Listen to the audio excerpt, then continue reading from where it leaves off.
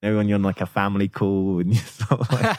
yeah. Okay, I got to go. Yeah. It's great one for in that. a week. No more time. Yeah. Oh, the Zoom calls and the quiz days. Oh my God. No one just talked about it. It was just like, we're going back into lockdown. I hated. Cool. I hated. I had a few quiz meltdowns actually, where I actually just in front of my whole family was like, I hate these quizzes. I hate this. I don't care what the capital of this random like. It's so funny because you'd have these quizzes with people, and then like you go, okay, see you later, bye, and it's like it didn't even ask how your day was, or chat. Also, I've like whenever we've hung out in person, you don't sit there and go, should we do a quiz? I know. Yeah. Like I've never done a quiz with these people in my life. Now I'm doing one a week. Welcome to the Pool House Podcast.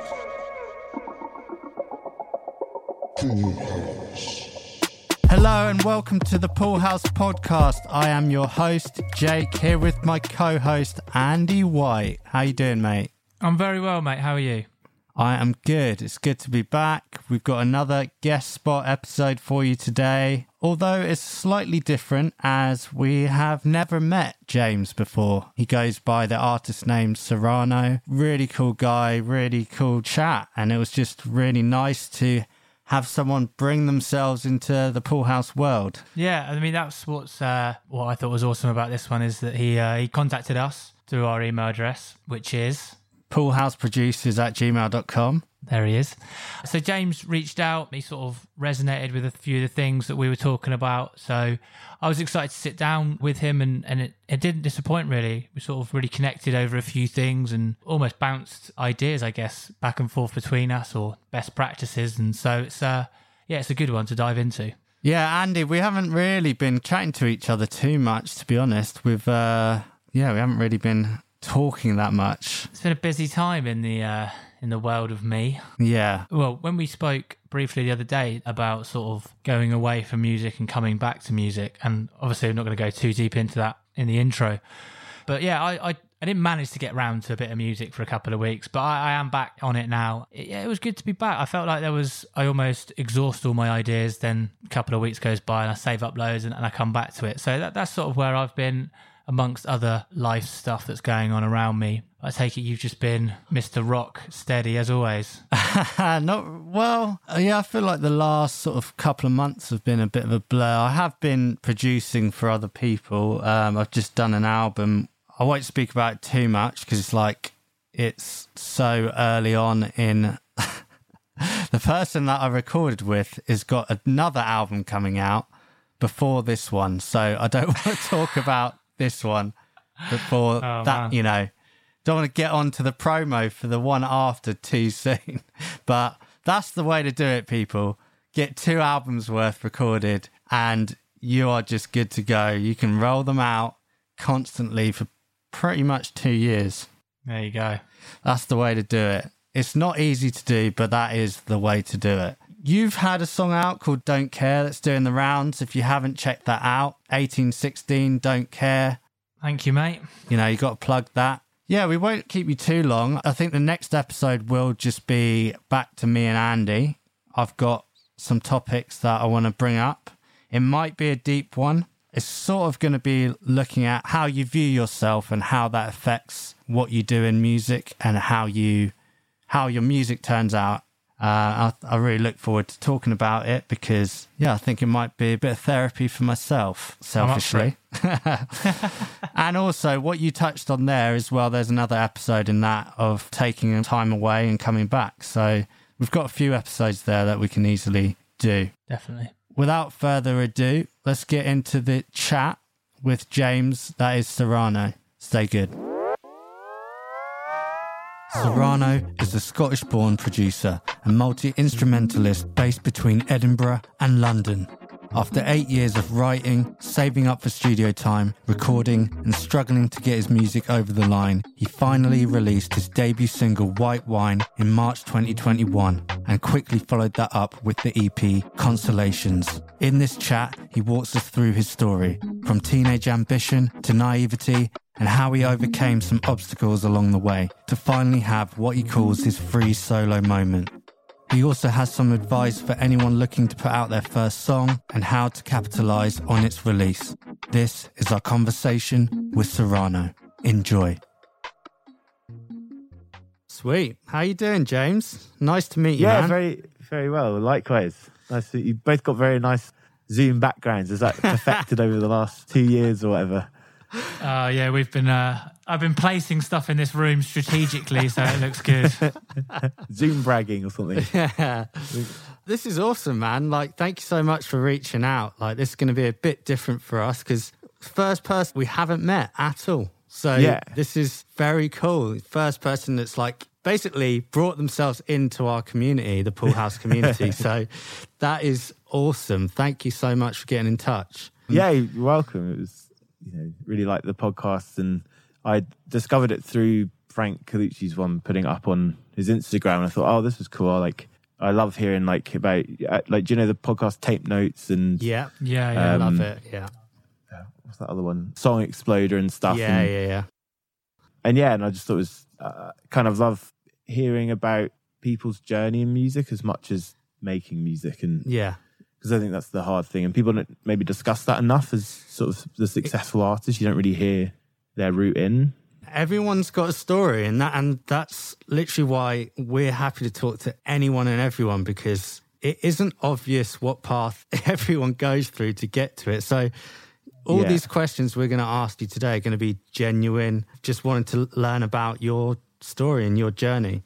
So cool. Let's kick it off. First thing we love to ask people are like, what are your first memories of making music? Like, when did it all start for you? So I guess I started drumming, and I was drumming with like mates in a band at school, and I got like a little Tascam 4-track recorder from my uncle. I never really figured out how to get it going that well, to be honest. But in fact, my mate loves to show me it because there's a really bad vocal take I did once, and you can do the faders, so it's just that. I'm like, oh, God. I guess I always wanted to have a song that sounds like a real song, I used to make demos on Sibelius, actually. And like Ultimate Guitar. Do you remember there's like that guitar tabs thing you can do? Where you, yes. It's like a software that then plays it back. It sounds really bad, but like really addictively bad. Yeah, for anyone who hasn't heard of those things, they're basically like... So Sibelius is like a scoring tool, essentially. That's where it stems from. People used to like scoring, orchestral pieces with the actual like proper reading music sort of method. I was introduced to that at school. It sounded terrible what it played back to you, but it was like the early form of essentially what MIDI has become, I guess. Yeah, exactly. And then, was it Ultimate Guitar? That is like, well, what everyone knows is guitar tabs, where you have like the strings and the numbers, and you and it just sounded like the most fake thing you've ever heard, just like no feel at all. I mean, it's amazing where we've got to now, but this was like the inception of the dun dun dun dun dun dun dun dun dun dun dun dun dun like that. From there, what happened with you? So, I made these kind of demos, and then I got like a little interface thing, a Yamaha thing that I used for years. Eventually started using Cubase, and so most of the stuff on my sort of first EP is Cubase, which is really infuriating to use, actually. But I bought Logic and just found it really I just don't like Logic at all. I don't like how it looks. I don't like how it feels. It's just... Right, that's the end of this podcast. It's interesting. I think everyone has, on a very base level, they like what they like in terms of an interface and how it looks. Yeah. I'm predominantly a Pro Tools user because, that's just my route. Like, whenever I went in studio with bands, that's what the producers were using. Yeah. And like last couple of years, they released like the new looking Pro Tools, and essentially the inverted version. It's black, and it is, to me, it's absolutely horrible. I just flipped it straight back. So I get it, don't worry. Ableton is definitely the prettiest. I like the colours. I know. Yeah, I'm with you on that. I just haven't delved into that world. Yeah, so you said you drummed initially. what was your next instrument, or did you still consider yourself a drummer when you started writing your own songs? Yeah, I did like a paper round for probably too many years, really, from like 14 to 21. And bought like a proper drum kit, but then I started buying all the other gear, like an MPC and things. Nice. So that's kind of how I got into like making beats and things. But I basically, all my bandmates decided they didn't want to do music anymore. And so I just had to kind of learn their parts. And I'd written the songs in the band with the lead singer. So I sort of would write on guitar mainly, but then once they kind of dropped off, it became really liberating because I kind of realized like I don't need to worry about how this is going to be play live. You know, I'm just going to make it something. And although it's really disappointing because I was sort of like, how am I going to be a band? How am I going to make music? I don't have anyone to do it with now. I then just started making songs and tracks because that's what I wanted to do. And I then wouldn't worry about having like 3 synth parts at the same time and, you know, no guitar. Whereas before I'd always be like, oh, should we start with the drums? And they'll be like, oh, cool. And then the singer would be like, maybe I'll do some backing vocals over it. And then the guitar player would want a solo and suddenly everyone wants their bit. Whereas now I feel like being a solo artist, you can kind of remove the ego of each player because if you're doing it all, it doesn't matter if there's no beat for a while. It's, you know, which I quite like. So that's how I sort of started doing my own stuff, really. I actually just want to go back to when the band ended and your friends decided that they didn't want to do it anymore. Because I think that's something that most of us go through. Like, was that just a band for fun, or was that like an aspirational thing for you? Did you want to take it as far as you could? So how did the breakup feel to you? Was it tough? Yeah, I think we were very much like sort of a Bombay Bicycle Club kind of thing. And like it was 2 guitars, bass and drums. And I liked the idea of kind of experimenting a bit more. So part of me felt a bit liberated musically, maybe. Okay. But on the other hand, I think maybe I didn't see that band as having to be the one, but I felt like they were my network of musicians at that age and, you know, being at school and whatever. And you know, they were all like my best mates as well. So it felt a bit like you're kind of losing your friendships, and that's what brings you together each week all the time to hang out and make music. And it is quite a weird time because then you sort of hang out and you kind of want to show them some demos you've been working on, but you know that you're not really doing music with them anymore. So I completely understand. It's a weird thing because I think a lot of people are drawn to music in the teens. You know, most people are. Such an emotional time. And, it, you know, people want to party and it kind of goes with it, and live music and everything. But when you're getting into a band with your mates, you don't actually realise that people have different ideas of what the band can be. And, you know, when it ends, you're sort of like, oh, maybe we weren't all sort of on the same page. Like, you know, even though they're your best mates, like some people get into it for different reasons. And it can leave you like sort of alienated when you finally go solo or go it alone. So I completely understand where you're coming from there. However, once you do get past that, as you say, it then becomes really liberating and you're suddenly free to do whatever you want to do musically. Have you guys found that then? Have you both been in bands before? Yes. Go on, Andy. Yes, I have been in a band.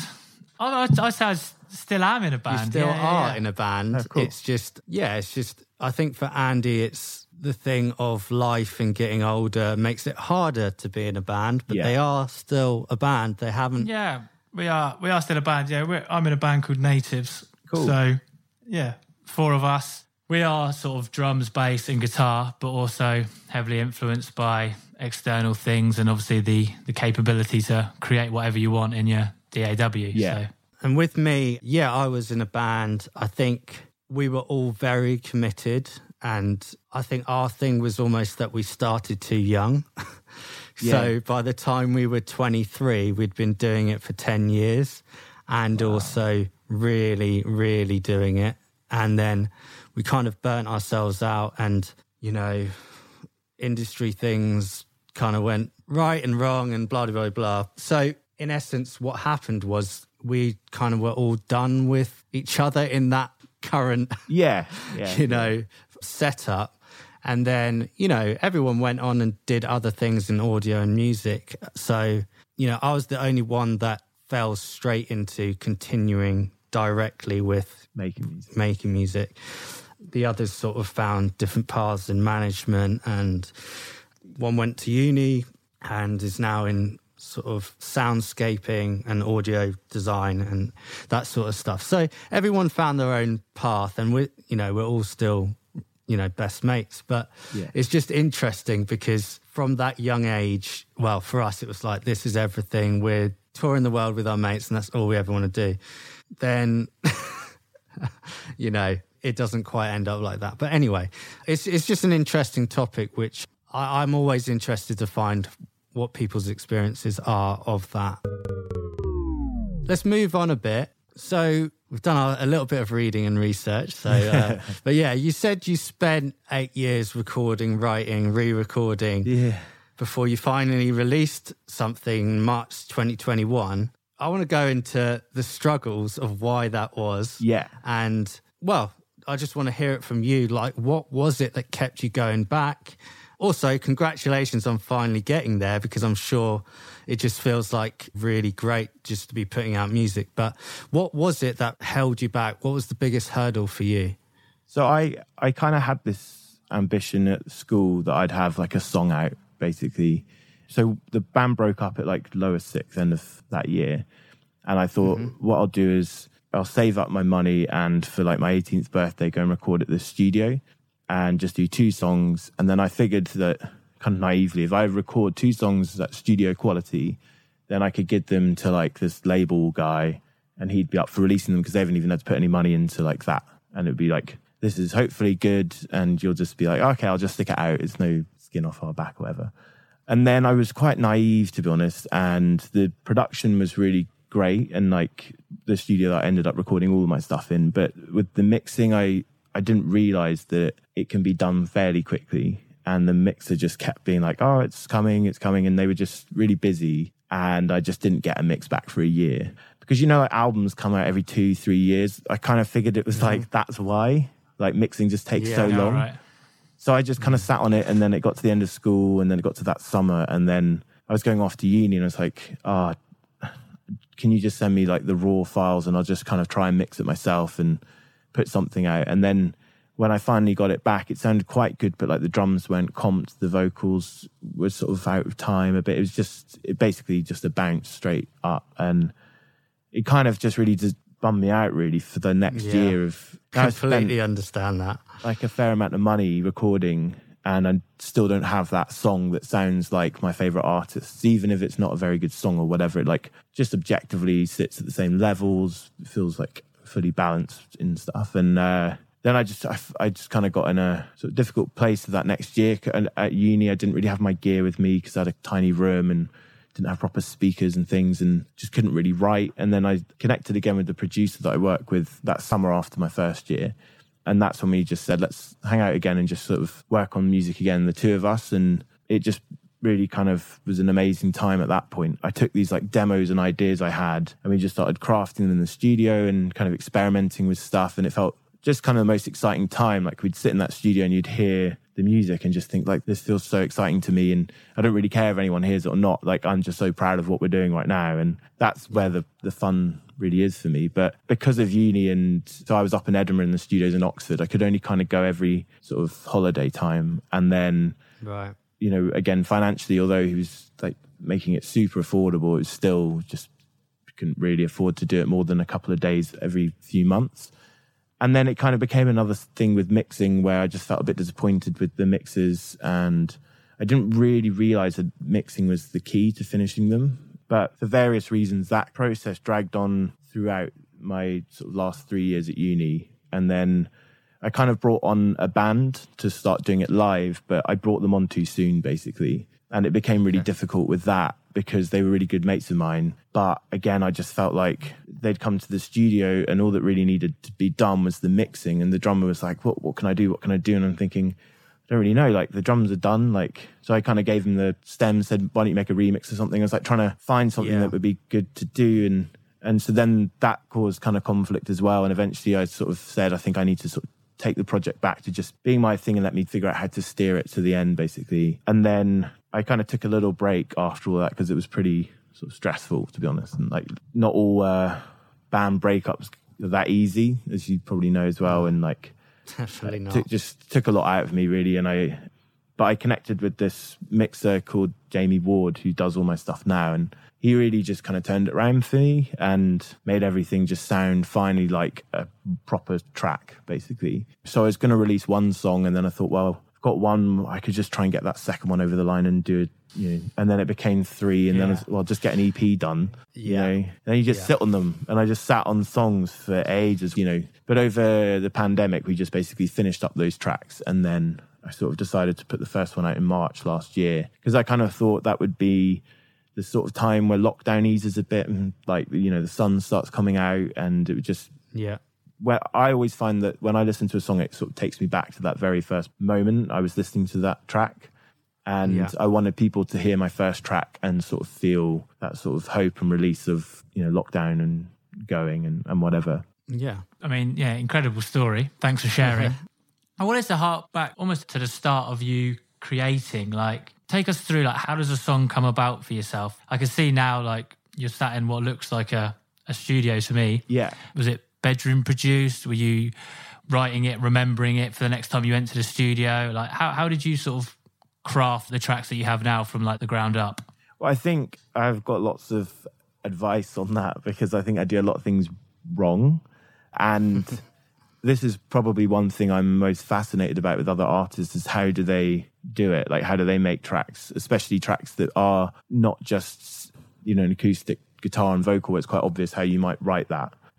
But essentially I had like a microKORG and an MPC, and I'd make a beat on the MPC and then jam along to it on my keys and come up with an idea. But I fall into that trap every time of making a really cool loop and then not having any clue how to make it into a song, basically. But I think one thing I know with my music is, like, I'll make lots of ideas, but there'll be certain ones that I just keep coming back to and really kind of believe that there's a song in there, and kind of wrestle with how to get it to be a song. I'm not someone that, like, lyrics just flow out with vocal lines. Like, I actually find that the hardest bit. I've got nice piano chords and stuff that sounds like it could just be instrumental, and that would be fine. But it kind of feels like you want to add a vocal, and I maybe have a meaning behind the name of the title of the track, and I want to tell that. I think I do also get this thing of, like, when I find an idea that I really believe in, I think it could be something really great.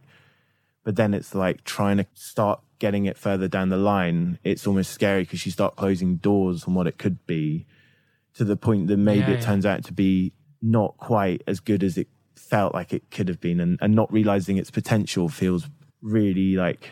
And do you like beat yourself up at that stage? Definitely, And I think that's frustrating. Yeah, it's massively frustrating. That's something I've gone through and go through. Like, we sound quite similar. Like, I'm always happy to make a loop. They're always really fun, and you vibe on it, and you're like, this is really cool. And you sit there listening to it for hours, and you're like, yeah, but it's not a song. And then everything sets in, you're like, oh, what's this going to be about? And then you're like, yeah, but if I write that line, it might not mean what I overall want it to be. And then I think ultimately that comes from having not done it enough. Yeah. What I can say is, from my friends who are like prolific songwriters, they just write and write and write. So they don't have that expectant, I want this one song to mean this and for it to be like this big, and whatever comes out. And they might end up taking a lyric from that song and putting it back in that song. It's more of like a fluid way. Yeah. But it's really hard to get to, because those people I'm talking about have been doing it basically constantly since they were 14, and they write songs every day. Wow. Not everyone's like that, but I completely understand where you're coming from. There's sort of like this fear that sets in when you're like, now it's time to write lyrics. Yeah. Especially when you're picking out like a statement, you want this big message. Putting the first lyric down can be terrifying, because you're worried you're going to mess up the statement or the overall message.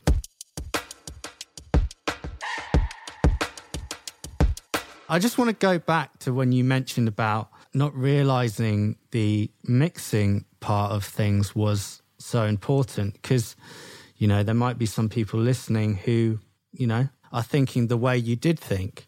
And it's really interesting because when you're making music, for us creators, there's nothing better than that feeling when you're hearing stuff back and the excitement and the euphoria and you're just like buzzing off this thing that you're creating. But it's interesting because then when you hear it back at a later date, whilst that emotion has disappeared, it's like a different ear you hear it with. Yeah. So all those feelings that you had or have attached to it kind of disintegrate because all of a sudden you're like, oh, this is actually what it sounds like and what people will hear. Yeah. It's a really strange thing to go through because when you're making it at the time, it feels like that's it. That's it. Like literally print that, master it. Let's go. That is it. That's the one. And then after it, you get this sort of reality check. I guess that's the best way of putting it. It sounds like that was a very important part of your journey to get to actually releasing it, was learning there's almost a couple of stages to get something release ready. Yeah, one of the sort of funniest moments I think I've had is that one of my tracks called Collateral, I had this home demo of, and I was so attached to that. It was the kind of the first track I made post my band breaking up, and it was, I sampled these taiko drums from a Japanese taiko group called Kodo, and I kind of was loving that J. Paul record and thought, oh, I want to do something like that. And I got so invested in the process of actually sampling up the beat and the sample itself. And then as, you know, got a bit closer to the idea of releasing it, I was like, oh shit, I kind of need to get that cleared if I'm going to put it out. And you're like, 6 years on, why did I not think of this a bit sooner? So I ended up applying for clearance, and then they wanted to take like 50 or 100% of the track or something crazy. And I was sort of like, this is probably just figure out a way of getting free samples. And, you know, I used Splice in the end, and that worked. And actually, I think it was a bit more hi-fi anyway.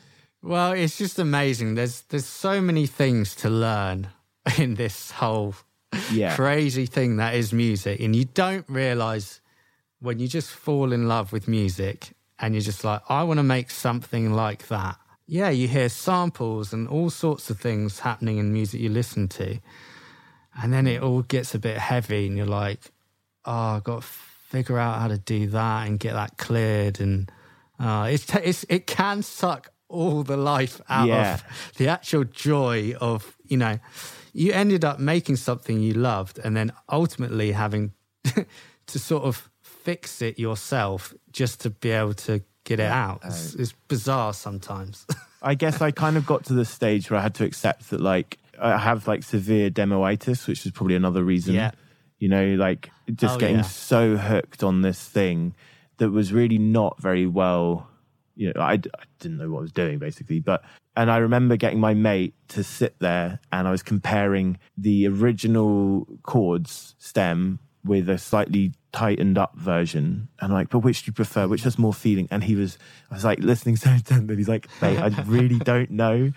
And then I realized that it's all going to change when it gets mixed anyway. So like, I was like focusing so heavily on this stem that was going to get EQ'd and all the, you know, I was such a waste of time, but I was so fixated on this and so obsessive and like such a perfectionist. And I've kind of managed to unpick that and learn to like, you know, get things going a bit quicker and not worry so much about like everything, because I think it is almost an excuse for just not knowing what to do next almost on the track, is to just hone in on something pointless. It is. It's evil. Perfectionism. It is evil. Yeah. One thing, you saying that the difficulty of like getting stuff across the line and the demoitis, is that one of the reasons you like to or chose to make it a sort of concept album? So the concept was there, it gave you the parameters, you knew what you were working towards and what you were working within, so it sort of helped you get to the end. Because we recorded an album that's essentially, well, is a concept album, and it gave us a lot of sort of parameters and sort of focused everyone on the project into like what the vision was. So I just wondered if you used the concept to help you get to the end, or it was just something else. I think it's funny you say that, because I think that's actually the concept kind of for my next EP rather than the last one. Probably on the back of it. But so I have a track called Limitations that I've been working on at the moment. And one of the sort of points in the last 8 years, I kind of started working and I started going to the studio at the weekends. And then I'd try and catch up with mates in the evenings to basically try and... Sometimes I just felt with work that if it felt too, repetitive, I wanted to sort of feel like I'd done something with my day that felt more than just going to the office and back. So I'd go see people in the evening. And I just got to this point where I was coming home from the studio at like 2 a.m. on a Sunday night, getting up at 7 to go to work and commuting for an hour either way, just totally burnt out and got like shingles, which is not even a cool thing to get, It's just, No. I feel like you have to be 70 or something.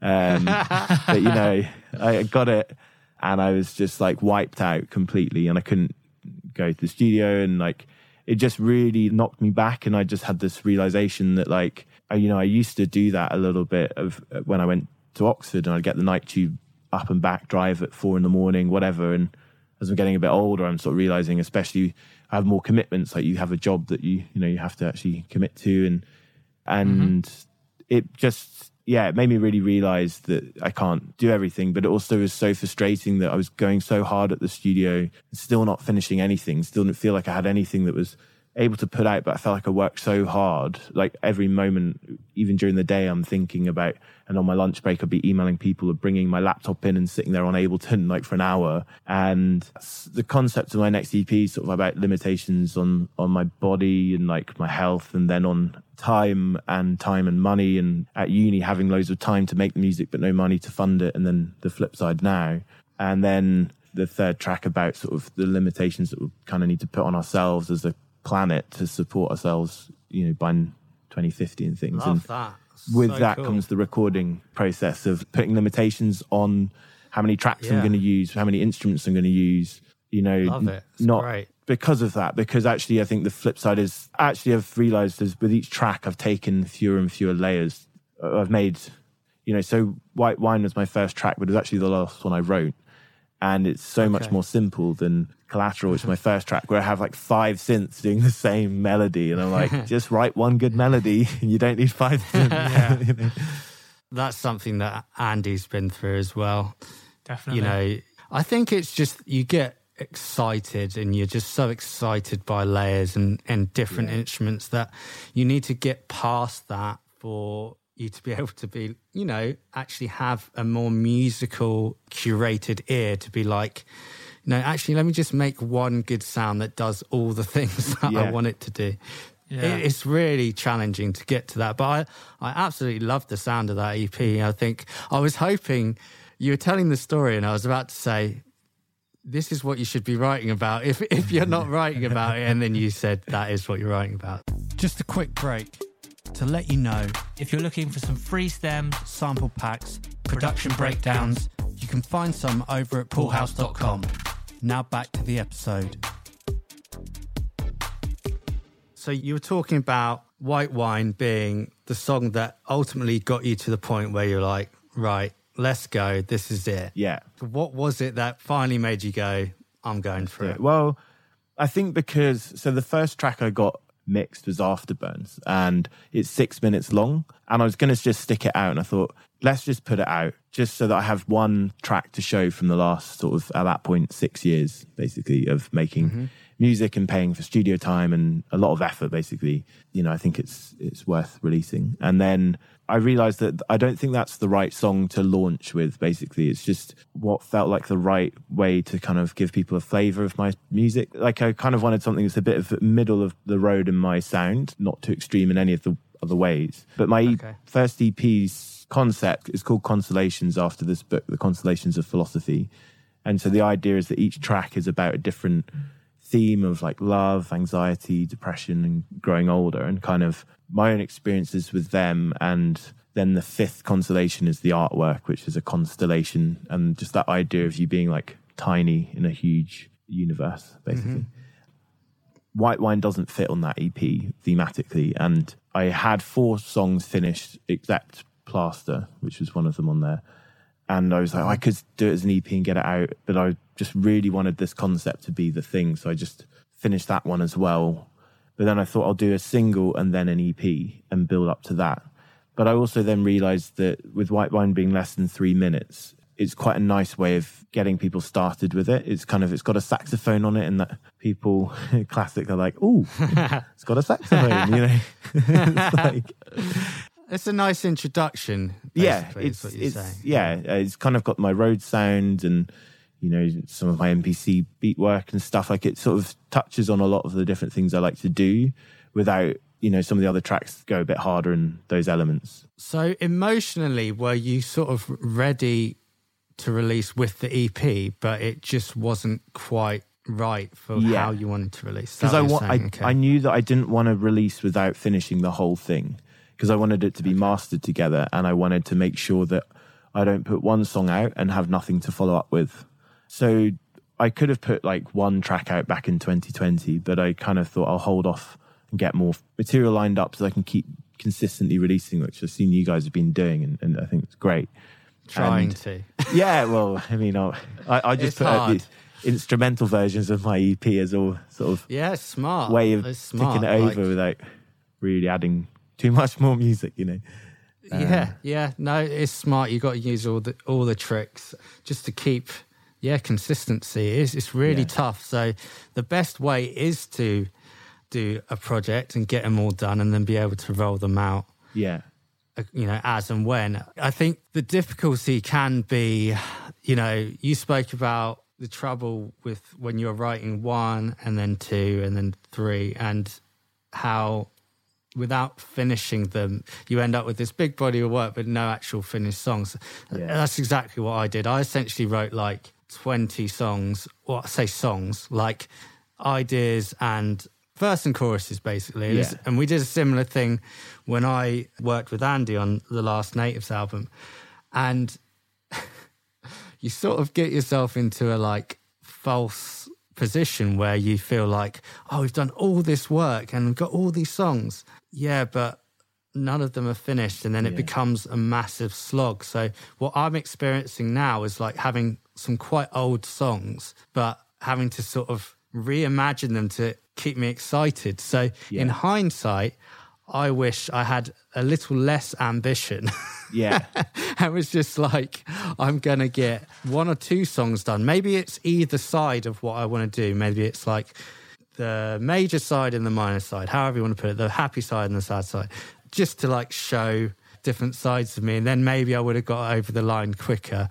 It's that loop thing again. You can get excited by doing ideas, and I think you do have to practice finishing stuff. You do, yeah. Like that needs to be part of the process. So now that you have got to that point, is it easier to sort of now you've released 1 and 2 and 3 and 4 and 5? Do you feel like that practicing of that, finishing the songs, understanding the process, has streamlined your process at all? Do you feel more confident from A to B? Yeah, I'd say I know my team, as it were, in terms of what I'm responsible for, what position I want to get things in, and when I can let it go for mixing, and learning that like if I want a bit more like warmth in the Rhodes or something, like not to fixate on a whole day, trying to just knowing that can come through the mix and focus on the part. And understanding that it's going to take, you know, maybe a couple of weeks for mastering with a revision perhaps, or there'll be a day for it. But, you know, if I want to master a track now, I'm probably going to have to book it in for a couple of weeks and then maybe give a 6-week lead time. So you kind of have to think, when do I want to put this song out?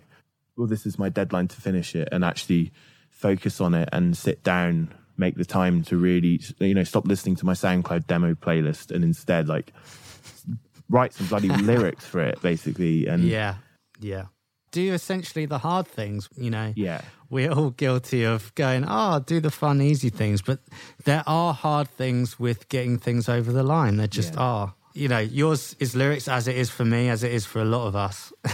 Yeah. And I think actually it's arrangement and structure. I always get to this point where you've got verse, pre-chorus, chorus. And then it's like, and what do I do? Just the same again? And it just feels so copied and pasted. Yeah. And then I fixate on trying to change chords and like, I need a new chord sequence. And then the vibe of the new chord sequence, it makes me feel something slightly different. And then it becomes, like you were saying about the idea, is like, the track Limitations has these really kind of reflective chords, I'd say. And then I kind of came up, I've got this other chord, and I'm like, oh, it's gone a bit more poppy than I might want it to be, or it's darker than I want it to be. And I'm like, I don't want this to be like a sad song, and then that frustrates me. And you're like, well, then, you know. I don't know if you've listened to the Fred Again tape notes. That's so good. Because he talks about, I can't remember which song, but yeah, there's basically one song where he just talks about chords, how he did like so many different revisions because the chords just didn't quite express the emotion that he was trying to. And it was actually, I think he had to leave a chord out, which is interesting because often you're like, oh, add an extra chord. But yeah, sometimes that is the battle. Like you're just trying to find the chords that sum up the emotion. Yeah. But it is annoying when you're like, yeah, but I like these chords as well. But it's just learning how you also work, isn't it? Yeah. You know, because you're obviously a player, I imagine it's quite easy to just get distracted by just naturally playing different chords. So that's a bit of a challenge you have to learn, because there's something in feel of actually doing something. So sometimes if your hands go a certain way, it feels nice, but maybe when you listen back, it doesn't translate. It's those battles that can be really tricky. I do feel like I'm almost writing the same chord sequences all the time, and then I try and stop that. And sometimes the best way to get out of that is actually to learn someone else's song, and in a completely different key, and it feels so uncomfortable, but in a really nice way that you're like playing a chord that you just feel like you've never heard or played before. And then you just kind of move a couple of fingers around to find that note that you actually want, and oh, cool, and it just feels so fresh because it's not that standard chord shape I always do, and my voicings, and it can literally open up a whole new world in your brain of like, wow, like a new chord is like adding a new tool to your repertoire, basically. It sounds to me like you've probably written about 4 songs worth of ideas in one song. Yeah.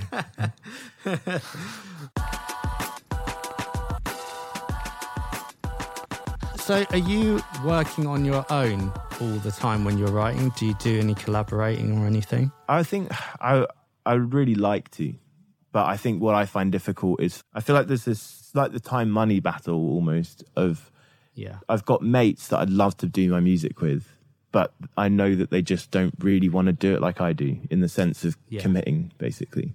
It's about having people in the room who are aligned in every way, isn't it? Yeah, I get that. It's hard to have people that kind of get music in the same way you do, or see it in the same way, to want to make the same type of music, and then also want to not make it as an artist, but like make the song and put it out, and not decide to sort of bin off a studio session or hanging out to do music, and it just ends up hanging out. I actually want to do the music, and when it's with mates, it's like they might not take it as seriously as you do, and then when it's with people that are already in the industry, then it's sort of, I guess I don't really know when you have to sort of pay people. If, you know, like there's people that I really like their production, for example, and would love to work with, but then I'm like, I can't afford to sort of pay them for like a writing session and then keep paying them for something that may not turn out to be a song that I actually want to end up releasing. It could become so much money.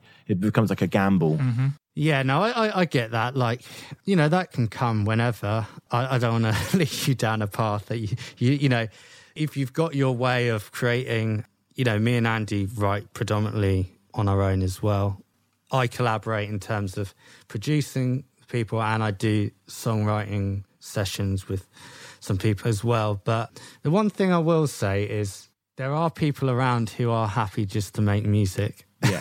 And are still aligned and are happy to figure that out later. But I mean, you do have to sort of seek it out, which is always the argument against time. But yeah, there may come a point and you know what, let me just get in a room with someone else just to learn a different way of doing things.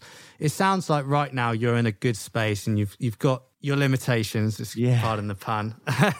You know what you're doing for the foreseeable, so you know, I'd definitely just go with that. But maybe there's a collab within this chat right here. That's all I'm saying. Well, I think it's I guess like, so I also play with a band called Leif Erikson, and I kind of took White Wine, which was finished pretty much, but I wanted to kind of hone in on some details, basically, like just kind of work on the beat a bit more, add some kind of weird things. And it felt like it wasn't fully finished to me. So I took the stems away from like the studio that I'd kind of been producing with. And then I sat with the track with my mate and we sort of talked through the lyrics. And he basically helped me tease out the meaning more and get the next verse. Yeah. Because in 2 minutes 50 or whatever, it's a tight amount of time to really tell a narrative. And the track itself, to me, it felt like a track that didn't want like a story of lyrics the same way as some of my others do. And then he added some like acoustic guitar on there, and he's such an amazing player like that. And that added so much. And then I just gave him a cut on the track, and that's perfect. There's kind of, I have the track and I can't get it over the line, and collaborating with people that would help do that is the kind of dream, really. Yeah. And I feel like on my own is not really what I want to be doing. It can be a daunting thing. I mean, I'd say like I work with a lot of people in different ways, but I do have a fear of working with people on my own music. Yeah. Yeah. It's a very different thing. You know, that's the amazing thing about some artists who are just able to be vulnerable straight away. You sit down and they're just such an open book. I'm not like that. I'm happy to be like that in my music, but I have my insecurities as an artist to be in a room with someone who, you know, I think as long as there's mutual respect and everyone in the room is just there to focus on the song, then it is like the greatest thing in the world, because when you can get different minds working in harmony, it's, you know, it's great. But it's not an easy thing to land on because it's all about chemistry, isn't it? And that's kind of what I have with my mate Kit that produced most of my EP. Yeah, so I wanted to ask about that. So Kit, who is a touring member, percussionist with Foals, right? Yeah. So is he someone you've known a while, or how did that relationship come together? Yeah, about 9 years now or so. And he's been amazing for helping me find my sound, I'd say. You know, I remember taking tracks to him and I'd written this loop on my guitar pedal and I was playing guitar chords and a beat. And he was like, I mean, love the chords, but like, I don't know, maybe you could do it on the Rhodes instead of the guitar. And I was like, okay. And then we kind of ended up playing the Rhodes chords in and then putting them chopped and putting them on the MPC and then playing them in again that way. And then the Rhodes kind of became my instrument for that EP especially, and just like what I then wrote and how I made stuff. And I kind of gave up on guitar because I'm not very good at guitar. And I do prefer keys, I think, because, you know, I'd love to be writing with him whenever I could, really. It's just, again, by him touring the world all the time, he's a pretty busy guy. So... Yeah. Are you someone who likes to be in the room with the person you're working with? Is that often how you work? Yeah, I think so. Okay. I think you get a feel for stuff. And I've done collaboration, my mate CJ and I think he's another person that we click with really well. And he's CJ Pandit, and he's basically, we just sent each other a Dropbox of ideas. And then we had this one track, which he sent me this idea and I just wrote loads over it, over the MP3 basically. Mm-hmm. And then he took that and then he just restructured what I sent him and sent it back. And together we were like, wow, this is so exciting. And I had that sort of buzz for like collaboration. And then I think that we were making what was a really exciting demo, and it's just like, right, how are we going to make this sound like a track, you know? And I think that's the issue, is that I have stuff that just sounds cool but sounds demo quality. You know, like there's that drummer thing on Logic, I think, that we used to create a beat on that. He had the drums from there, and I was thinking, that's cool, but, you know, are we going to do these live then? And it's getting to that next stage of making an actual song that becomes a bit more difficult. Definitely. But I think, feeding off each other and bringing an idea in, but then having someone help steer it and discuss it and help tweak out things. And it's often just getting out your head. So if someone can just ask the questions that you're thinking in your head and you have to answer them to someone else, it makes you understand actually what you think. And it sounds like you know, what Kit was doing for you is, you know, what I believe is the true sense of producing, which is just being like, have you thought about this? You know, you could do that, but it may be better on this. And that sounds like such a simple thing, but it actually changes the whole landscape of that song. Yeah, definitely. So, you know, obviously that's a bit of a shame you can't get in a room with them more, but, you know, maybe there's someone else who can do that for you as well. It can be a mate. It can be someone who just has a different viewpoint. It is difficult as well, because when you found someone who clearly works well with you, you want to be with them all the time almost. Yeah. You don't want to find someone else. So I get that. Well, I think that's where I did open up. I think that was a bit of a thing, was like, I just felt like Kit's own music he makes. He makes a variety of stuff, but it's the ambient side, the techno side, and the sort of, he's been in a band called Trophy Wife as well. And that was like similar to kind of Foals and stuff, that like their early stuff. And all of those styles just really aligned with how I feel music, and even his vocal style feels quite similar, and it's that sort of Oxford sound in a little way. And so for a long time it was just like, this just works so well, I don't know why I'd need to change it. And then also the studio was great, and it has all this great gear, and between the two I was like, that feels like my sound is that studio as much as the songs themselves. And that was limiting, because I can't always afford to go in there, and it's not, you know, it's not available to do it. But then now I am far more open, so I am trying to do collaboration with people and produce for people where I kind of apply my tastes and my ideas. And, you know, I love a pre-delay on a snare drum, so it goes however, you know, but like, I want to make a song that sounds like them, not something that sounds like me. Although I have like things that I would do, it's respecting that this is someone else's track. So I think I've learned a lot on that, and I am trying to just collaborate more and, you know, see where things go with that, and enjoy that process, because I think otherwise making music on my own can be quite lonely in a way. It's like, you know, when it's going well, no one there to hype with you on it, you know, when you feel like it's a really cool idea. Exactly. And the idea of this pool house community, you know, my dream would be that almost every guest that comes on forms a relationship with someone, whether it is a producer relationship or it's just someone with mutual respect. You can go, I'm struggling with this. You mind just having a listen? Should I do this, or should I try something else? Yeah. If those kind of relationships can be born out of this podcast, that's like awesome. The greatest thing to me, because coming back to like when your band ends and like you're left on your own, you're like, those friends or that circle kind of just dissipates. It's just not there anymore. So if you're the person that still loves to make music, it's much harder to find people, one, at a similar level, because, for example, with me, a lot of my friends are quite successful and, you know, I'm still doing my little old thing. But part of that reason is because I have shut myself off. Maybe not purposefully, but like subconsciously. And in the past, I need to do it all my own. Yeah. I'm now trying to not be that person, because I don't think that helps anything. You don't learn more. You don't like evolve really. I mean, you do evolve to a point, but yeah, if there's relationships, people who are aligned, and I don't know, people start doing remixes for each other or different versions of songs or whatever, that'd honestly really cool. Be the most amazing thing. Maybe I'll make a little WhatsApp group, and this can be the first. Go for it, man.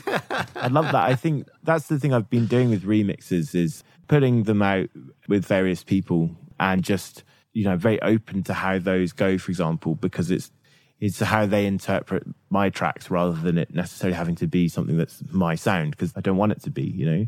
And yeah, I think that I'm in that same thing of like, I kind of regret not playing in more bands at uni, because I kind of had this project and I thought that we were going to finish the EP sooner than we did. And that was all, you know, all on me really. But as a result, I kind of thought I'll maybe make a band of my own there to come and play my stuff when it's done. And so I kind of want to focus on that.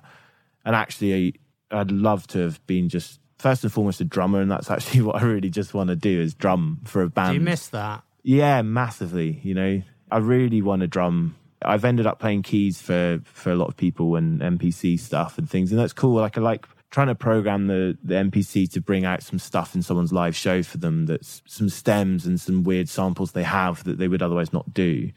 But at the same time, all I'd really want to do is like really dig in on the kit and... Yeah. I'm sure the opportunity will arise at some point. Like, you know, just as it comes. But I guess this is my thing, like this studio space I'm in now is like a great community of people and everyone's working with other people. And it's really cool to be a part of something that's a bit more collaborative in that way. And there's so much to learn from other people. I mean, I find that in life in general, that the most interesting people often are people that are completely out of your... you know, age bracket and your sort of way of living. Completely different perspective, isn't it? Yeah, absolutely. Where are you, if you don't mind me asking? A place called Acetate in Tottenham Hale. So sort of like north. Okay. East, yeah. Yeah. So, yeah, it's like a nice blue room in here. And how long have you been set up there? So I only for this last month, really. Cool. So I did a track called Plaster with the guy that owns the studio, basically, a guy called Luke Smith. Okay. And they're looking for someone to kind of rent it when he's not in. So I just sort of come at the weekends, mainly take days off work and come in like today.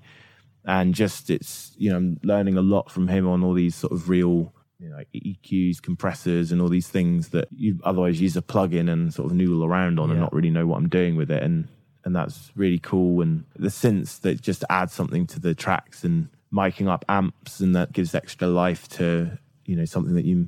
I don't really like using MIDI, which again is only a limitation on myself. I know how good it is and what can be achieved, but I think that I like using my MPC to make a beat because I know how to get like a bit more of a shuffle and a groove or a feel. Yeah.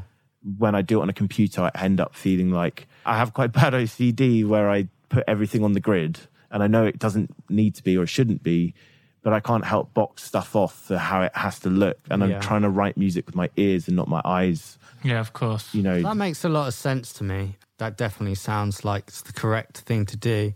Obviously, people can do amazing things with MIDI, but that may not be, you know, the right thing for you. And that's cool.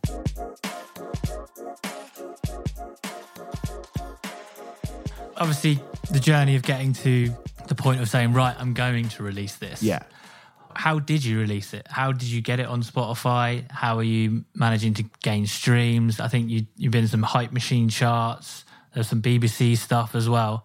So just for like somebody else maybe 6 months behind you in the journey, like, can you just take us through how you got to where you are now in terms of your release? Definitely. I think that was something I actually was going to give you a heads up on that I'd like to talk about, to be honest, because I've learned so much in the last year and I've experimented a lot. I think first thing I looked for a distributor, and I've kind of felt like I'm not skeptical about labels. I guess it always felt like this validation that you get signed by it and that's, you know, you're now officially an artist or whatever. But actually, I've heard stories where people kind of get trapped by their deal.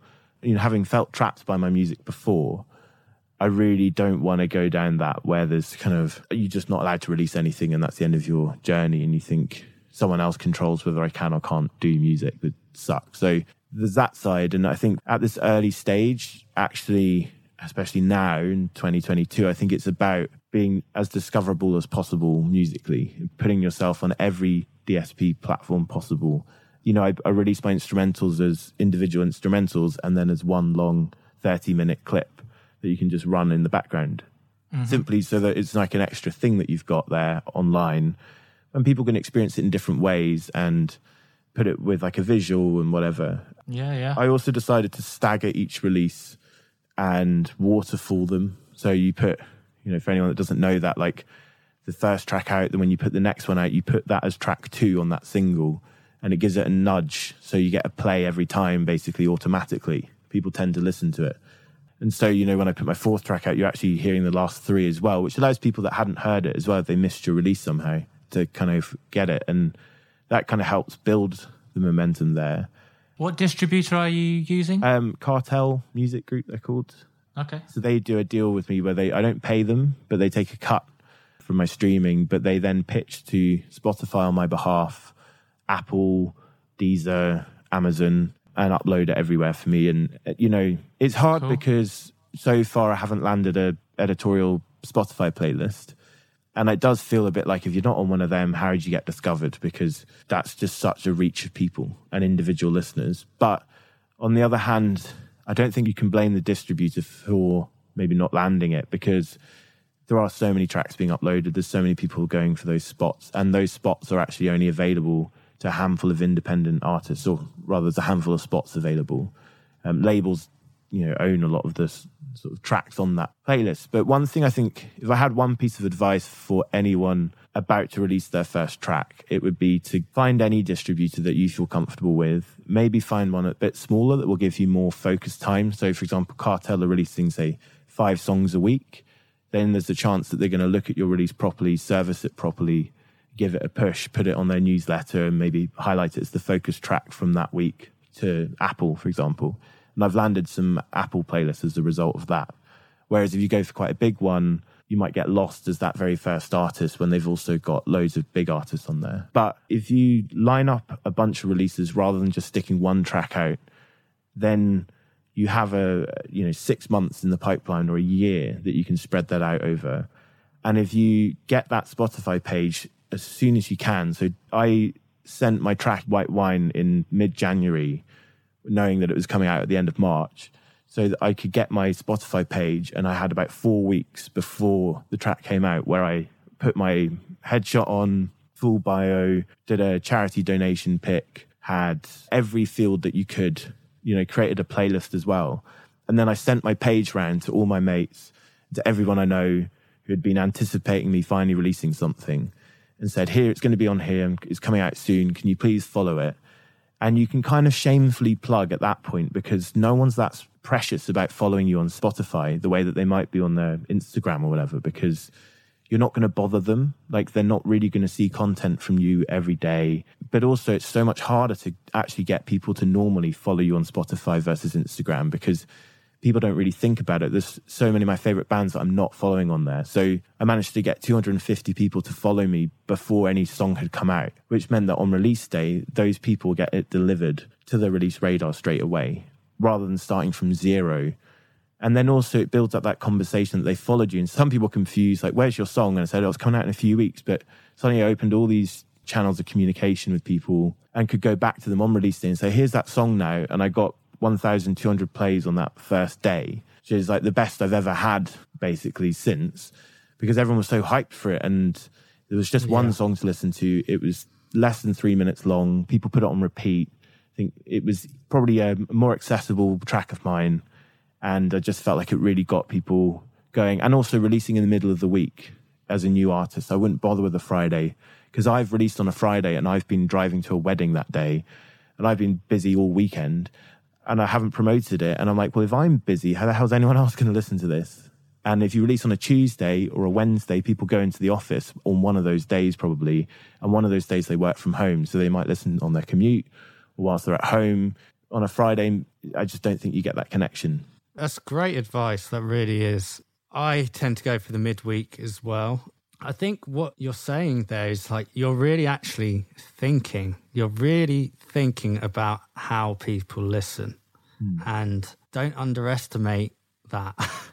You said you've given instrumentals, you've given, the normal versions, the long format version. Yeah, you've really thought about your potential listeners and you got rewarded on day one. What's interesting, and it's something that me and Andy have experienced, is you only get that opportunity once. Yeah. That first song, everyone is so excited because they're like, what's it going to be? After all this time, you only get that opportunity once. So you can pretty much shamefully plug and you won't really annoy anyone. The difficulty we found is beyond that first song, you essentially take out all the polite listens and you're left with who actually cares on your second and third song. Is that something you've experienced as well? Yeah, I think, another thing I noticed with my releases, so with my second release, I kind of nerdily made an Excel spreadsheet of everybody that I basically messaged or could message with my song and kind of thought about how they, reacted to it and if they seemed interested. And I think everyone was very polite and really kind, you know, for that first release and continually. But, you know, I felt like, okay, well, they seemed to like it and seemed interested. And I made sure that I wasn't just asking for them. I felt like I used it as an excuse to actually catch up with people and find out what's going on in their lives as much as, can I share my song and I'd love you to listen? Because it's really important. You don't just say, we haven't spoken for 5 years, listen to my music. You know, that's kind of a dick move. Yeah. And I do like to try and just message people regularly and keep in touch. You know, I'm not great at replying. My kind of philosophy is like when someone's name pops in my head, I normally think, oh, I haven't messaged them. I'll see how they're doing. And then make a plan to see people and whatever. And especially in lockdown, it was quite good at like having a phone call catch up with someone that was in like, you know, abroad. And then just naturally they ask about my music and you tell them I got this song and they want to hear it. And then when you can follow up with them and say, oh, I've got this song, and it doesn't feel so out of the blue. And it's, there a lot of people like really get excited by it and want to champion it for you. And one of the big mistakes I made when recording music is had this stubbornness to turn phones off in the studio. Never, you know, we didn't have Wi-Fi in there. It was like, we're going in here all day long to make music. And, you know, I don't need to film and tell everybody I make music. I just need to make music. Like, and actually got to release day and I was like, I have no evidence that I even made this, or nothing to share the journey with. So now I'm like a bit more focused. People don't know how things are made. They, you know, they just hear a song, and for all they know is you went in the studio and someone else did everything and you just sang the words. Like they don't know to what level and what degree. You have to really tell the story, and show it. If you want that sort of, you know. Well, also for me, a lot of my school friends didn't know that I was singing now on stuff, or I don't just play drums. So I released a song and they're like, "Who's singing?" And that's me. And they're like, "Really?" And I was like, "Yeah." And like, I don't know. I thought it was going to just be drums. And I'm like, "You thought I was just going to release a drum solo on Spotify?" Like, come on, you know. I thought about that with my social media as well. Like, how do you treat social media? Because it's always a topic of discussion, and some people really don't want to do it. And I'm a believer that you shouldn't do it if you don't want to do it. You just have to find the angle that makes you want to share something genuine. I think you've hit the nail on the head there, that it has to be genuine. And because I'm quite aware that like my Instagram following contains producers, people I've worked with, people I respect in the music industry, that will see my posts. So there's like that element of they're watching. Then I've got my friends from school. Then I've got like my friends from uni, friends from work, friends from wherever. And then you've got like family. And so if I sort of swear on there or say things in a way that doesn't suit me and they don't know me to be that way, that there's certain words that I just can't pull off, you know, like, it just doesn't feel right. And I am a bit bored of saying I'm so excited about this and need to think of something else to say. I am excited, but I don't have any other adjectives that suit me. I can't say certain words that they just doesn't work for me. I don't use them in normal conversation. But, you know, so I do just try and keep it real. Sounds a bit lame, but keep it as me. You know? I get it. But I understand it. If you don't want to post, and I'm someone that, you know, didn't have social media for a long time, and I don't really want to be honest. But if you want to grow as an artist, you do need to have it. It's the biggest way of being discovered, and people nowadays actually want to be on that journey. And I've seen that with the 2 tracks I've done teaser videos for, and shared those tracks with, you know, the demo versions. They're the ones that have done the best, because people feel connected with that track. They've seen it go through various forms and phases. They've heard it for 3 weeks with the algorithm not even posting. You know, I do a release day post and some people don't even see it.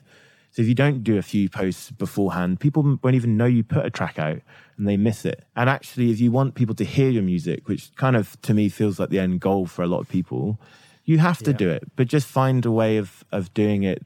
You don't have to do selfies. I'm not very photogenic, and that selfies don't work for me so well. And just find a way of you doing something that feels genuine. I think that's where people go wrong. And just, if you look at too many other people, that's where you start getting influenced, maybe in the wrong way. Of, you know, you see some people are very good and charismatic on social media, so they should do that. Yeah. Not everyone is. You should never fake that. You can treat social media just as a news feed. If you just think of it as, this is me telling a story, and every time I put something out, it is carrying that listener through my music career, then, you know, you shouldn't have to post much. That's a way of just being present on it. Keeping it simple and being present, you know.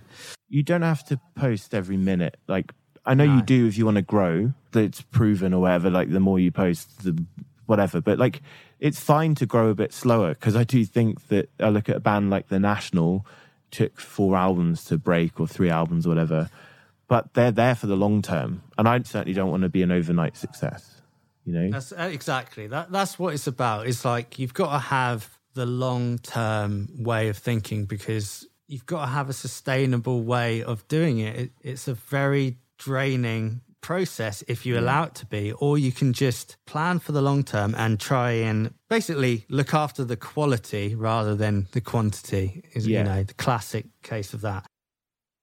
Let's round this off. Thank you so much. You know, we've spoken through a lot there, like kind of more than I thought we would. Just before we go, like, do you have any long-term goals? What's next for Cyrano? So I have some like career ambitions, as I would say, career with a quote. But I think, you know, it's always been a dream to play certain venues, and certain things, like to get to Glastonbury one day would be amazing. Even on the tiniest stage, just to do it and to say I've done that in my life for myself would be amazing. I have 2 EPs in mind, kind of taking the sort of white wine afterburn side of my tracks, which are a bit more storytelling, and singer-songwriter feels like the wrong description, but more singing basically, is one EP, and that's the Limitations EP. And then the other EP is going more electronic, and my next track that I'm going to put out is called The Boulder Problem. And basically, have you seen Free Solo at all? Yes. Yeah. So I basically watched that documentary at kind of the low point in my sort of 8-year journey. So I was sort of 6 years into it, or 5 years at the time, I think, and really frustrated with not being able to finish anything. And I watched this guy get rescued off the rock when he attempted to get past the boulder problem. And it's like impossible which way he goes around it. And he comes down, he's like, maybe I'll never do it, but I've done it with ropes. Maybe that's okay. And you can see his frustration. And I was like, I know how you feel. And then, you know, he sits there, and then after 8 years, he does it. And there's that moment where he gets to the top, gets on top, and you just see pure elation as random walkers walk on past, not really caring or even knowing what he's achieved in his own personal life. And when I put White Wine out, I sat there in the cinema being like, I want that moment. I really, really want to put a song out and just have beaten these tracks that have tormented me for years. And to have put the EP out and White Wine, to me, is me getting to the top of my Yosemite. And people maybe can't quite relate to just how much that kind of matters to me. I was like 18 making these demos, 17 or whatever, and now I've actually finished them and they exist, and I can meet someone and just show them a Spotify page instead of a private SoundCloud link that will break every 2 weeks when I change it. And that feels so liberating. And The Boulder Problem is an electronic track that kind of captures the tension and release of essentially beating the boulder problem. And I wanted to release it as the first thing after beating my EP, basically. Awesome. And the idea is to kind of go down 2 ways, so that I can do an introverted set or an extroverted set and get my audience to kind of vote how they feel on the night. Basically tailor my set list according to the room, with my electronic stuff being more introverted and my extroverted stuff being more sing-along, that kind of thing. Amazing. Awesome. I just want to say, if your goal is to get to Glastonbury, you can do it. Like, you just have to visualize it. Like, everything you do from now until whenever, just make every decision be that with that in mind, because you will get there. That's not impossible 100%. at all. It isn't. You just have to believe it and visualize it. And I'm sure you get there. I mean, your stuff's great. I'm excited. I think, you know, maybe also one day there's sound design and scoring in there for you as well. I'd love Who to knows? do that as well. Yeah.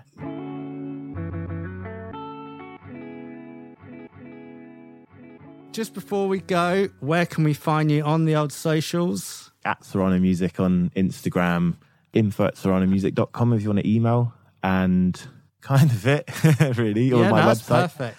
but That's keep it perfect. simple.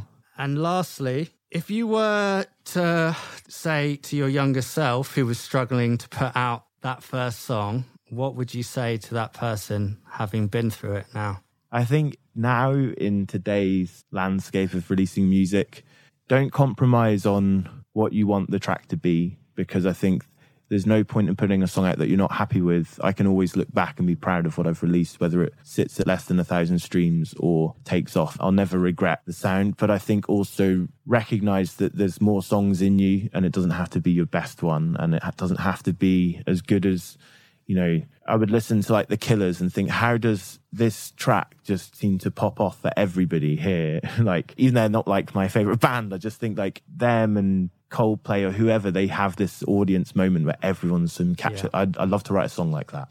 And actually, like, you can do that, but you can do that by learning how to do that rather than, it's not one shot. You're always 3 minutes away from a hit, basically. Absolutely. Well said. Amazing. Thank you, James. Thank you so much for having me, guys. It's great to meet you. It'd be great to actually meet in the flesh, go for a beer definitely. or something. Maybe that'll be soon. Like, I'll send you a message. Please do. I'm a Always bit closer welcome to you, you guys so come here and stuff and do a session, whatever. I'm always up for anything. So. let's get Sounds it good. done. Let's get it in. All right, take care, mate.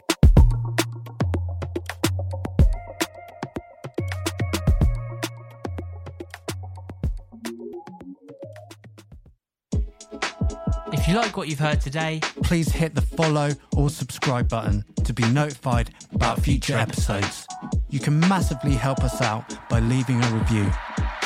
and sharing with your friends and family. It's also a beautiful way to help us grow. As always, we'd love to hear from you, so don't be a stranger. We want to build a community and we want you to be a part of it. Until the next one, stay good.